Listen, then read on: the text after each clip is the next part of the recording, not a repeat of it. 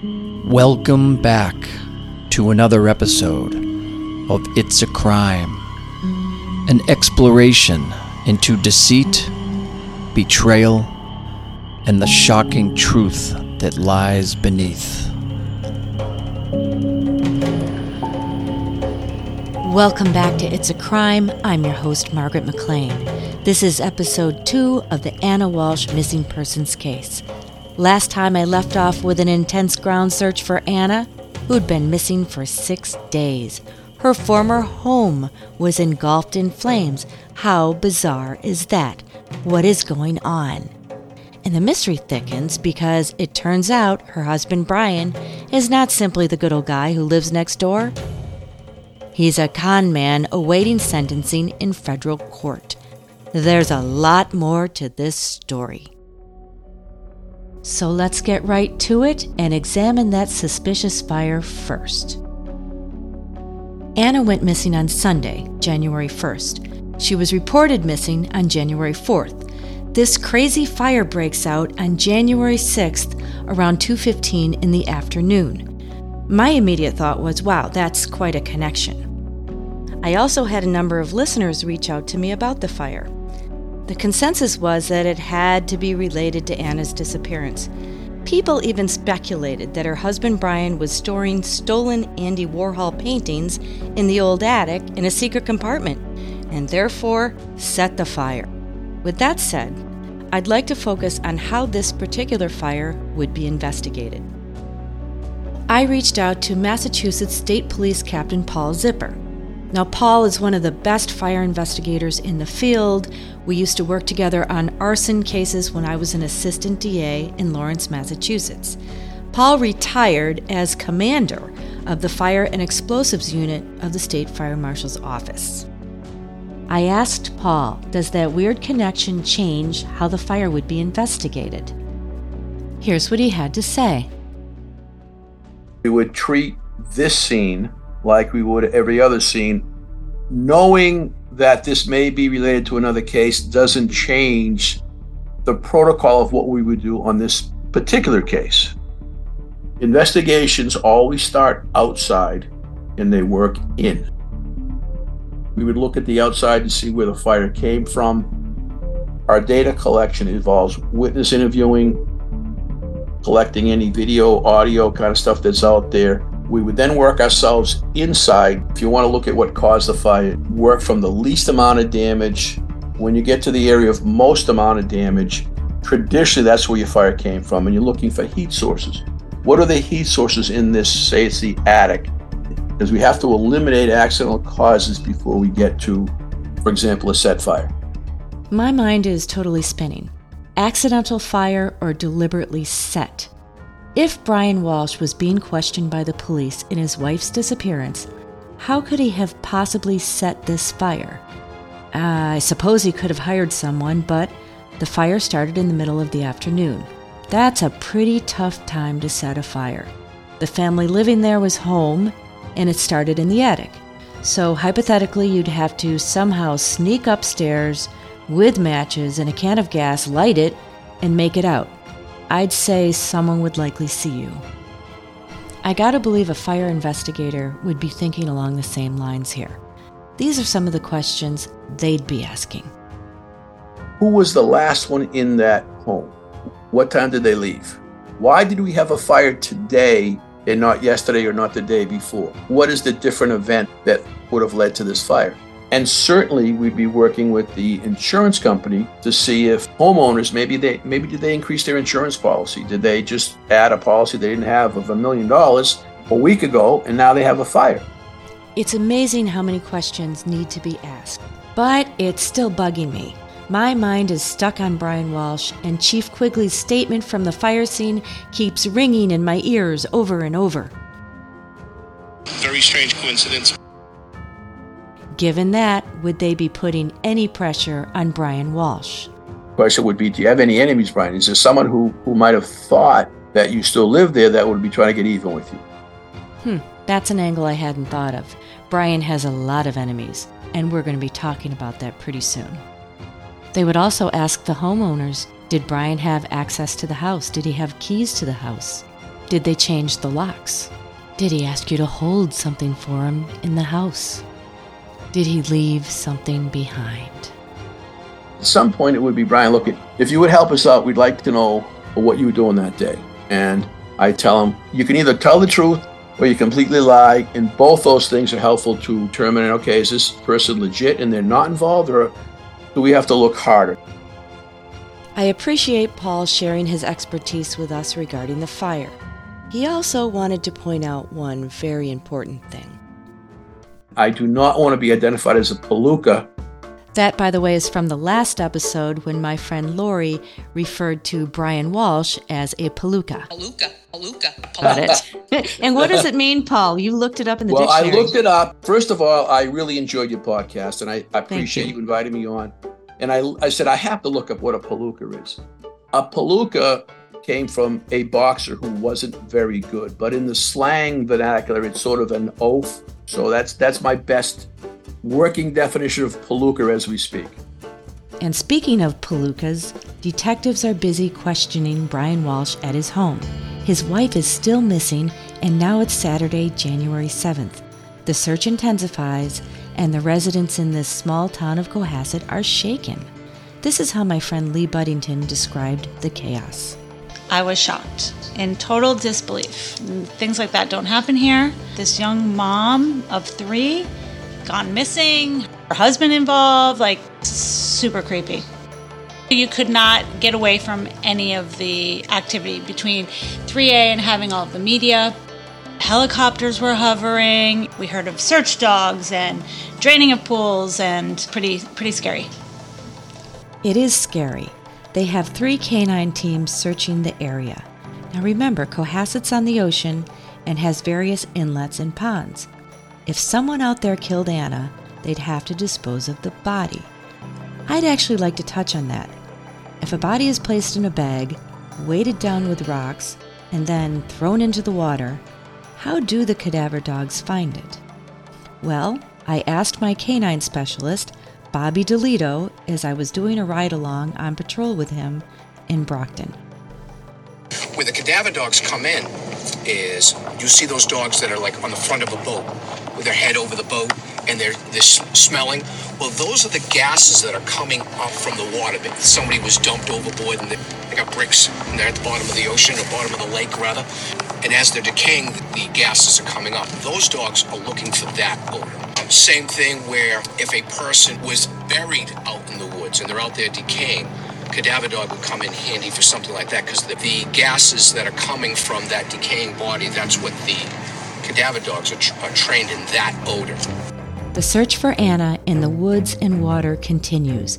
Now we're into Sunday, January 8th. The police have been aggressively questioning Brian. By the way, Brian's ankle bracelet did not use GPS tracking like some do. Instead, it used radio waves, so when he left the home to drive the kids someplace or whatever, it didn't show specifically where he went. So detectives had to establish a timeline using other methods. And that takes a lot of legwork. Did he go to this toll booth? His phone's got him over here. Why is he over there? You put the electronic data together with your witness statements, and you try to see if you've got A, a truthful person, or B, a liar, and that's what you do. Okay, let's say they trip Brian up, catch him lying about his whereabouts after his wife went missing. Then what? I'd say it's time for the search warrants. Let's say they want to search the Walsh home, which is rented. Can the landlord give permission? Absolutely not. So I teach law at Boston College, and we spend a lot of time on constitutional law and search and seizure. The Fourth Amendment protects you from unreasonable searches and seizures by the government. If they want to search the home, Brian could give the police permission, or they can go right to the Quincy District Court, where they'd present written sworn statements called affidavits, basically saying, we've got probable cause to believe that a crime occurred. Look, his wife's missing, we caught him in a bunch of lies. Then it would be up to the judge or magistrate to issue the search warrant. If the police don't follow the proper steps, evidence will be thrown out. In this case, the court issued the search warrants, but the details are sealed, so we can't see what they say because it's part of the investigation. I parked across the street and watched detectives going in and out of the Walsh home. I also saw them removing big plastic tubs. I'm sure they'll be taking computers, laptops, iPhones, iPads to examine Brian's online history. As they're combing through the house looking for evidence of a crime, let's dig deeper into Brian Walshe's criminal history. What kind of man is he? I went to federal court and pulled the art fraud case. I see the word betrayal peppered all over the place. Several quotes from federal prosecutors also jump out at me. They said these crimes were devious, complicated, and planned. They were committed over many years from 2011 through 2016. He enlisted multiple artists to prepare fake paintings with multiple lies. He manipulated and stole from people who trusted him. He crafted complicated stories and lies about the paintings to make the fraudulent sales believable. He targeted and ensnared several victims, which included a Warhol dealer, an art consultant, and his own dentist for nearly $500,000. How did he do it? Well, here's the story. Brian had a best friend from South Korea who prefers to remain anonymous, so I'm just going to call him Liam. Their friendship goes all the way back to 1994 when they were freshmen at Carnegie Mellon. After college, Liam invited Brian to South Korea multiple times, where he stayed with his family. These people welcomed him with open arms. And of course, Brian notices they have an extensive collection of valuable artwork. At some point, he decided to con them out of it. So Brian attended Liam's wedding, and I can picture this. He probably had a big smile on his face and said, "Hey, I can sell some of this artwork for you. You'll make a lot of money." Brian must have been very persuasive because they believed every word he said. And come on, what did Brian Walshe really know about selling artwork? So Liam handed over 2 very valuable Andy Warhol shadow paintings, which the family had purchased for $240,000. Plus, they gave him a $40,000 Warhol $ painting, along with other pieces of valuable art. And just like that, Brian takes the art back to Boston and stops talking to his friend. Just to give you an idea of what goes on inside the criminal mind, this is right out of Brian's diary, which was recovered by the FBI. Quote, "I have a plan for the art. To get off with some of the good pieces. Need to sell the shadows. I will take all the money. Then only a taste of everything else. I will make this deal work. They have stuff that is good and his family are all about themselves. Makes it easy for me to do them up." In the same diary, Brian also writes about how he stole Liam's watch. Quote, "Stole his AP watch, put the watch on eBay, sold watch for $12K. And the scheme continues, for Brian finds an artist in New York who makes near-perfect replicas of the Warhol Shadows paintings. He takes the fake ones and dupes a 63-year-old retiree from Paris who pays $145,000 for the forged paintings. After stealing the money, Brian's credit card receipts show he went on a big shopping spree, and boy, does he love Prada. In the meantime, his friend from South Korea desperately wants his family's art back. You think Brian returned any of his phone calls? In the meantime, Brian gets greedier. He has a second artist make another set of fake Warhol Shadows paintings. Then he goes and lists them on eBay for $100,000. Ron Rivlin wants to buy these famous Warhol paintings. He's the owner of a swanky art gallery on Sunset Boulevard in LA. He offers to pay $80,000 and strikes a deal with Brian. Rivlin's assistant travels to Boston with a certified check. Brian gives her the paintings, the fakes of course, and deposits the check that day and spends most of it to pay off credit card debt that he had racked up for luxury travel and expensive restaurants. He also made cash withdrawals. The next day, Mr. Rivlin realized he'd been conned. For those paintings were fake, there were no Warhol Foundation stamps. He was livid. Brian ignored his calls, so Rivlin finally got through to his wife Anna and threatened to call the police. Brian refunded $30,000, but that's all he had left after spending the rest, so he cut off contact. Rivlin goes straight to the FBI, and thank God they got involved, because you wonder how many people would Brian have conned over the years. Federal prosecutors also noted that the real Warhol paintings are likely still in Walshe's possession. They've never been recovered, and as a result of this fraud, those iconic paintings will likely never grace the wall of a gallery or museum again. If you think about it, Brian Walshe has ripped us all off.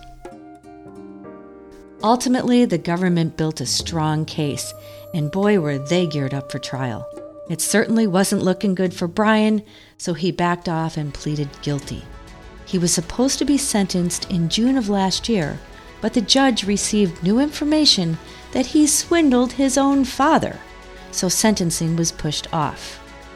That's another story we're going to explore, but it'll have to wait till next episode. Let's get back to the case at hand. It's Sunday afternoon, still no sign of Ana. I do have news about that mysterious fire that broke out in the Walshes' old home. The State Fire Marshal's office completed their investigation and announced that the blaze was accidental. It was caused by damaged piping connected to a gas fireplace.